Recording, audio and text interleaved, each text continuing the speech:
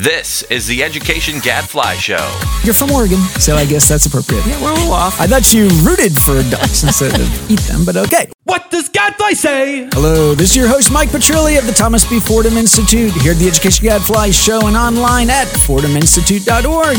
And now, please join me in welcoming my special guest for this week, Kristina Zeiser. Chrissy, welcome to the show. Hi, thanks for having me. Chrissy is a senior researcher at the American Institutes for Research. Also joining us, as always, David Griffith. Hey, Mike. How are you, David? Doing well. And Chrissy, did you have a nice Thanksgiving? Pretty good with the two kids under the age of 5. Oh. Little hectic. Oh, my God. Okay, now I understand. You know, David and his wife have a baby on the way very soon. Could be. I mean, we could get the call during the show. Mid-podcast. Okay. And wow, I've been probably a little too honest with him about how challenging it is with small children. I feel adequately prepared for the challenge psychologically. Thank you. But now Chrissy, I don't know how it is for you, but when I was in that stage, especially, all I can say is thank God for Monday. I mean, wow, that must have been a very long holiday weekend with little kids. Okay, anyways, but I digress. We are excited to talk to Chrissy today about a new study she has out on the long-term impact of early college high schools. So let's do it in Ed Reform Update. All right, Chrissy. So first of all, I find that a lot of people are still kind of confused about early college versus, say, dual credit. So give us the basics. What is an early college high school? Let's start with that. So early college high schools are high schools in which all students are offered the opportunity to take college credits during high school. So usually dual enrollment programs are available for higher achieving students, students who know to ask their guidance counselors for assistance in applying for these college courses. But early college high schools are really aimed for everybody in the high school to take college courses and get the supports they need to succeed, not only in their courses, but then later applying to transfer to a 4-year college and take the classes they need to complete a degree. So the goal for many early colleges is to earn up to 2 years of college credits during high school and or get an associate degree by the time they graduate from high school. And all of that is at no cost or little cost to the students and their families. Yeah, amazing. And are these schools usually selective or not? These are open enrollment schools by and large? I believe they were mostly open enrollment. All of the schools in our study were open enrollment. There were no selective admissions, and they're located largely in urban areas, especially as spearheaded by the Bill and Melinda Gates Foundation. They target underprivileged students who are traditionally underserved in higher education. So many of them serve predominantly students who qualify for free or reduced price lunch and minority students.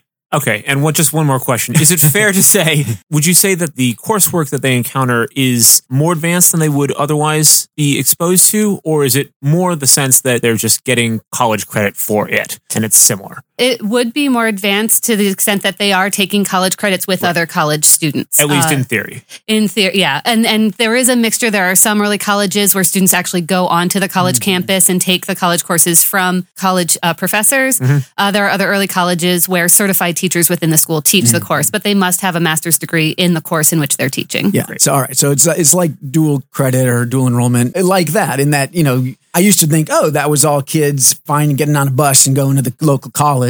That's not, that still happens in some cases, but for the most part, it's happening in the high school and oftentimes with high school teachers, but that have been specially certified. It depends. All right. So now we got it. Okay. So you're looking at these early college high schools. You mentioned Gates. So these are from I don't know how many generations ago this was of the Gates Foundation when they were into this, but these schools that were supported by the Gates Foundation. And now we've had enough time that you can look at long-term impacts. Exactly. Yeah. All of the students in our study entered grade 9 between 2005-06 and 2007-08. So this was a while ago, you mentioned, generations ago in terms of Gates funding. Yeah. But we have been able to follow them now for 6 years after expected high school graduation. Okay. Interesting. And so also just to think, so these are kids, this was before the Great Recession that they entered high school, though the Great Recession hits while they're, I guess, in high school and certainly is still an issue as they're going into higher ed. Okay. So what did we find out? So what we found is that 6 years after expected high school graduation, these early college students, first of all, I should describe the design of the study. Yeah.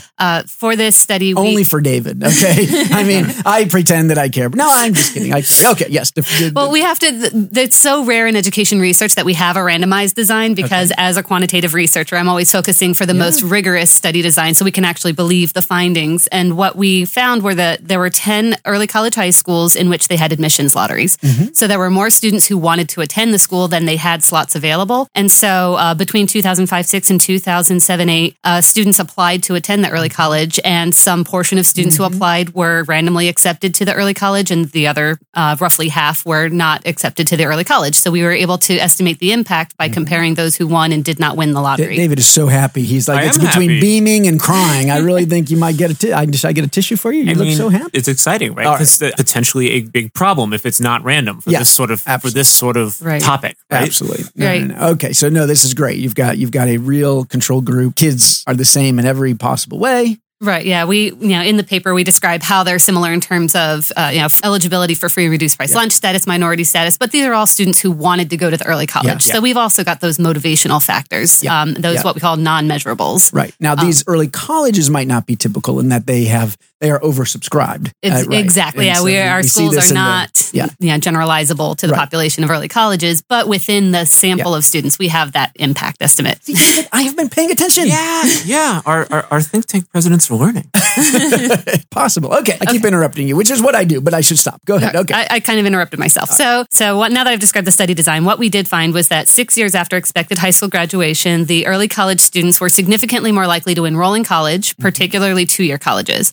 When we looked at four-year colleges and selective four-year colleges, as defined by Barron's, there was no significant impact. Okay. And what we found by looking into the data was that the early college students, because 8 of our 10 early colleges were partnered with two-year colleges, they were more likely to transfer from the two-year to the four-year college at some point, whereas our control students were more likely to immediately enroll in the four-year college after high school. So we did not find a significant impact on enrolling in a four-year college, but we did find a significant impact on bachelor's degree attainment. So that, I think, is telling in itself that they're just as likely to enroll in a four-year college, but more likely to get a bachelor's degree, particularly 4 years after expected high school graduation, which we would call on-time graduation for bachelor's degree attainment, by about 10 percentage points. So it was not only a significant impact, but a pretty sizable one. Even 6 years after expected high school graduation, the difference was 5 percentage points. So it started to narrow, but it was still statistically significant. Oh, that's interesting, because it also means that these kids probably, just got a head start as was designed, and so they could get to graduation on time. Whereas maybe some of their peers, it was taking longer as they were maybe working at the same time, et cetera. Exactly. Interesting. This is great stuff. Were you able to look at money? In other words, did they walk away with less debt also? So we have not measured that yet. Okay. We are hoping to continue the study, survey students now that they are this far out, more than 6 years after expected high school graduation, find out about student debt, find out about job placements, wages that they're earning. But it is our theory, especially since a lot of students earned up to 2 years of college credits during high school, free for them, that they would come out of college with less student debt. We have no data to support that, but hopefully in the next few years we will. Gotcha. Wow. So this is these are big impacts. I mean, what's your take on what this means? I mean, just straight away would be, then we should have more early college high schools, and especially ones that are so good that they are oversubscribed, and a lot of kids want to go to that. Is that right? Sounds like a good plan. This doesn't necessarily tell us anything about, say, dual credit or AP. It's just about this one narrow strategy, right? Right. Yeah, it is specifically about early colleges in our study, and I think that in addition to let's support early colleges, let's create more of them. Let's find ways to financially support the ones that exist. I think that the Gates Foundation did a great job providing the support to start these early colleges, but moving forward, how do they sustain? Because it does take a little, we also have a cost benefit study that's coming out shortly that shows that it is a little bit more expensive, but it also provides a lot more benefits, economic benefits to students and to the population at large with increased tax revenue. Expensive for the student or expensive for the state? Expensive for the state. So in terms of like per student spending at the school level, it's the cost is not absorbed by students, but that's why the Gates Foundation provided original funding in order to additional support to pay for those college credits, because usually that cost is incurred either by the district or by some reduced tuition agreement between the higher education institution and the district. Okay, sorry to do this again. Expensive for the K-12 district or expensive for She's saying both. Right. It's right. That sometimes the districts pay or sometimes they get a discount, meaning that higher ed systems are taking a haircut, right? Okay. but that the state is actually spending more money overall because kids are getting more college credit because they're moving through school more quickly, right? So it's not immediately intuitive to me that it would be more expensive. It might be more expensive in a given year, but not over the course of their I should career. clarify. When I say more expensive, it's more expensive than the traditional high schools in the surrounding districts. Okay. So when we consider the per student cost, because you have to pay for the higher education instruction that students are receiving. Yeah. Okay. Anything in here? I'm always curious about this question about, is it a good idea to let everybody into programs like this, even kids who may not be ready for college, right? And we know there's a lot of those kids out there, and there's kids out there who are not anywhere near ready for college. In college, we have a system where they take a placement test, and if they're not ready, they end up in remedial education, developmental education. There's a lot of debate about that. In these high schools, I mean, I can imagine it's not working as well for kids who are not as academically well prepared coming into ninth grade. Is that fair to say? So 2 things about that. First, in our study, we do mention that most of the students in our study are a little bit above the state average in terms of their prior achievement.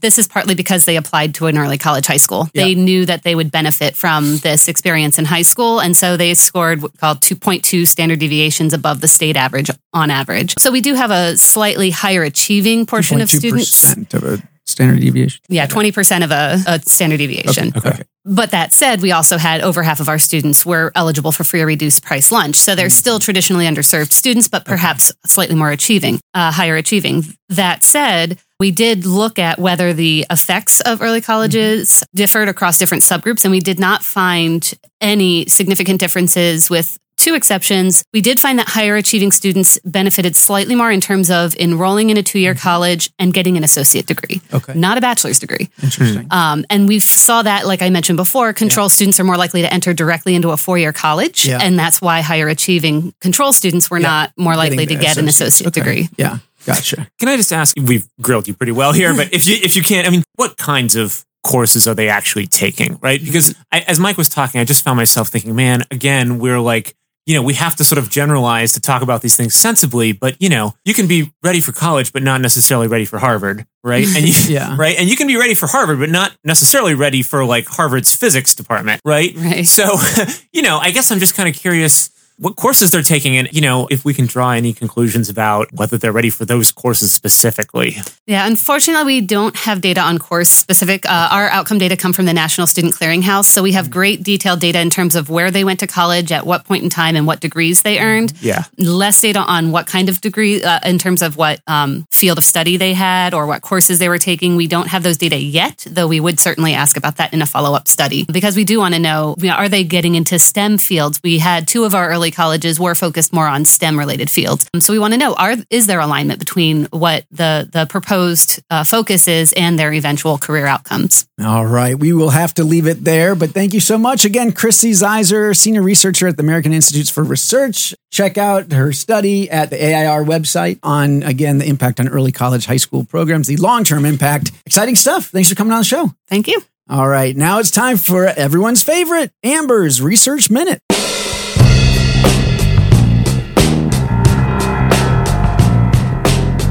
Amber, welcome back to the show. Thank you, Mike. Did you have a nice Thanksgiving? I did. 18 people. The turkey turned out. The meal turned out. Everybody contributed. It was a success this year. Well done. Oof. Very impressive. You too, David? We had we had food. We had 3 ducks.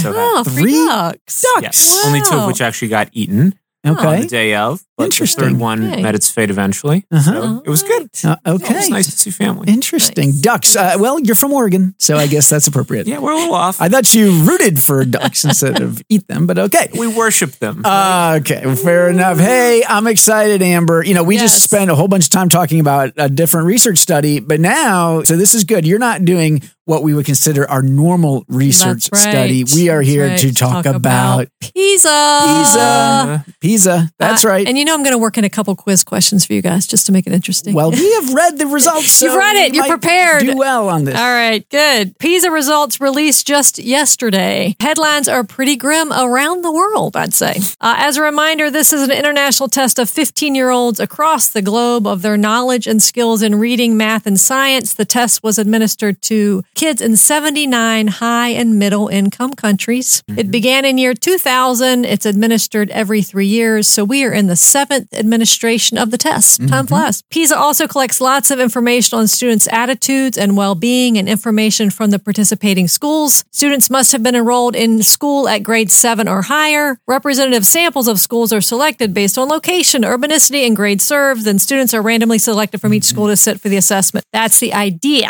Yes. And then there's China. Most countries assess between 4,000 to 8,000 students total. They're given different sampling weights to make sure they're blah, blah, blah. Okay, we're going to focus on the U.S. results, all right?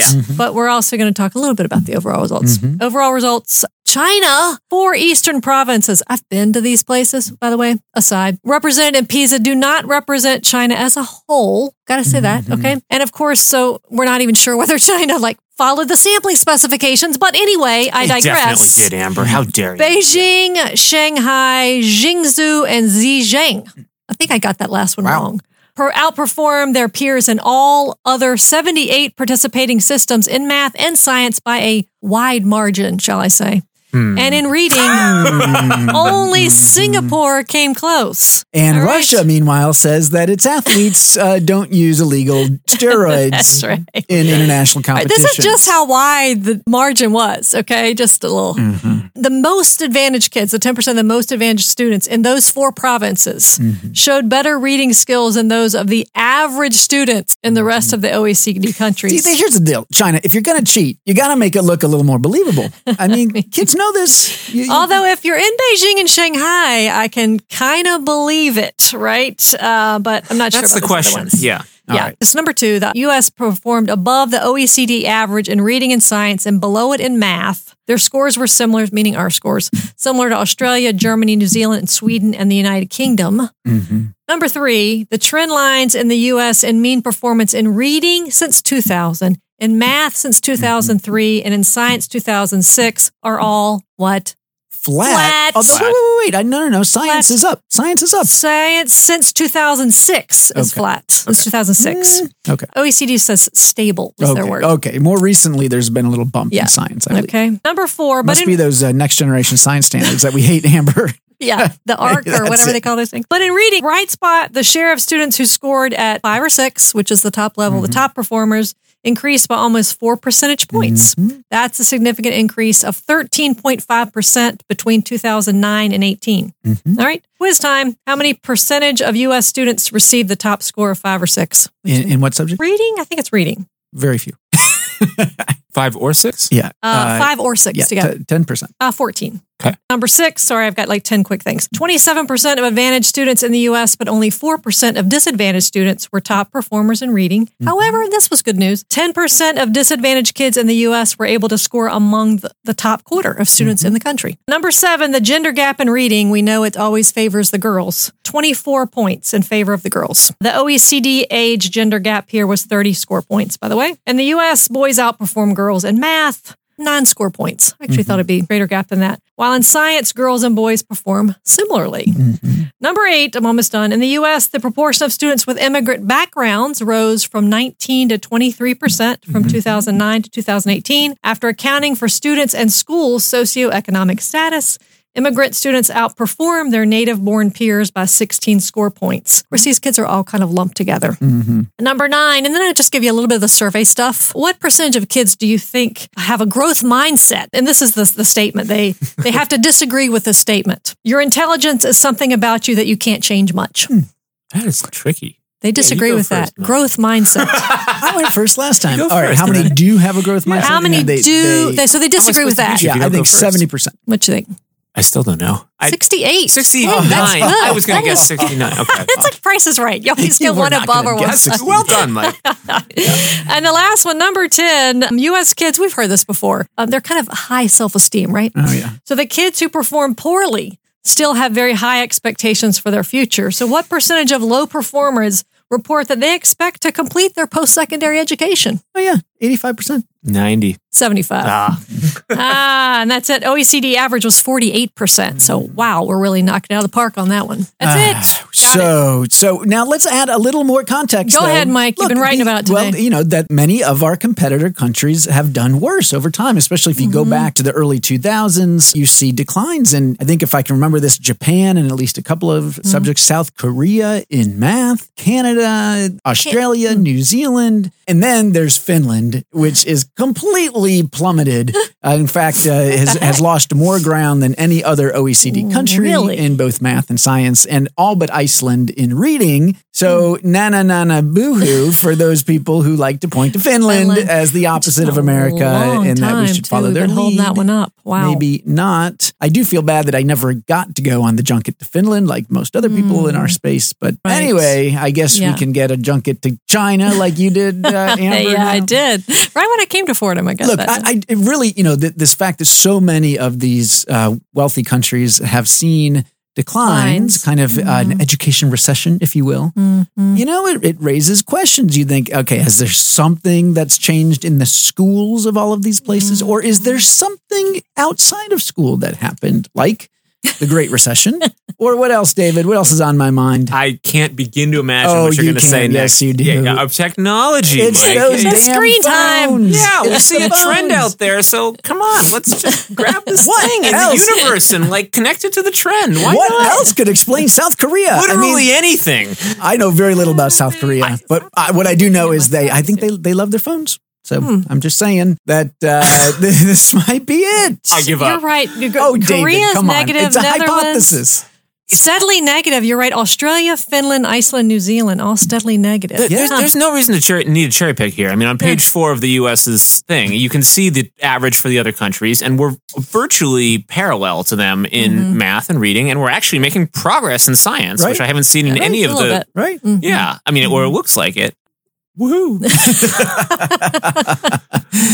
Oh my goodness. But you know, it's just a little frustrating because of course, many of the news articles went with a pretty gloomy picture, which look, by all means, you know, we still trail some of the top countries in the world. We of course wish we were doing better. But you're telling me, you know, we had a major recession and, you know, these kids are still working their way through the system, and the immigrant, you said essentially the non-native population of the U.S. is growing. We have a growing number of non-English speakers in the U.S. I mean, the fact that we are keeping pace even, I think, is people don't see it that way, but... Yeah. And the top performers, right? I mean, that was good news too. Yeah, it does seem like there's this pattern in that top performers are separating from the rest, which is a little, you know, it's good news, right? Look, it's good news for those kids, but it's good news for those kids. And, you know, we saw this on NAEP as well, and it's interesting. And, you know, again, you say, is it something happening outside of schools that parents are doing the much maligned helicopter parenting? Or is it something inside schools? I mean, and look, I think we have to be careful here. We like to put ourselves in the middle of the story. Us and the policies we support. You know, it is true that there has been this big shift in policy from focusing on the lowest performing kids in the No Child Left Behind era, low standards, easy tests, accountability systems, all about getting kids to basic literacy and numeracy. We've shifted away from that. We now have a system with higher standards, much tougher tests, more focus on progress over time. It is possible that schools are paying more attention now to kids towards the top of the performance spectrum than they used to, or that those kids are the ones that are getting the most benefit right now from the new curriculum resources, right? Again, hypotheses. And, you know, and the question is, can we walk and chew gum at the same time? Or do we need to have this conversation that says, you know what? Are we leaving the low performers behind again? And do we need to go back to No Child Left Behind style systems? You know, I'd like to think that we don't have to make those trade-offs, but there has been a shift. Yeah, I think so. I mean, the No Child Left Behind system, I'm still trying to figure out what that was exactly, because we think we had sanctions for schools, but we didn't really have that strong with sanctions, but right? There was plenty of evidence, you know, from what the Tom D studies and some others that accountability seemed to have an impact. And I think we certainly know that even if the bark was worse than his bite, it had got the attention of schools, especially the highest poverty, lowest performing schools. That's true. By the way, a bunch of those schools also went away not necessarily because of accountability pressure, but because of charter schools, because kids left those schools for charters in the cities. And, you saw some of those cities with those huge numbers of school closures. So some of the worst schools did go away. I mean, Philadelphia, Chicago, Kansas City. So, my sense still, I've been writing about this, over the last years, that all of that stuff mattered, it had an impact. I just want to know. It's a different strategy now. We are trying to now say, well, okay, that was great, but we were now trying to move kids at the middle and at the top, and maybe that's starting to happen. I just want to know what's happening in science. There's suggestive evidence of a good news story there, to be totally honest. I feel like I don't know enough about it to comment, but it makes me want to know more. Yeah, well, there are those next generation science standards. It's the only thing that we can think of, right? All right. Well, we could speculate forever. That's what's so fun about test score results. It's all, anybody can speculate, right? Most of the stuff is hard to prove. We can and we do. And we do. And we will continue to so in the future. All right. Thanks, Amber. That is all the time we've got for this week. Until next week. I'm David Griffith. And I'm Mike Petrilli of the Thomas B. Fordham Institute, signing off. The Education Gadfly Show is a production of the Thomas B. Fordham Institute, located in Washington, D.C. For more information, visit us online at fordhaminstitute.org.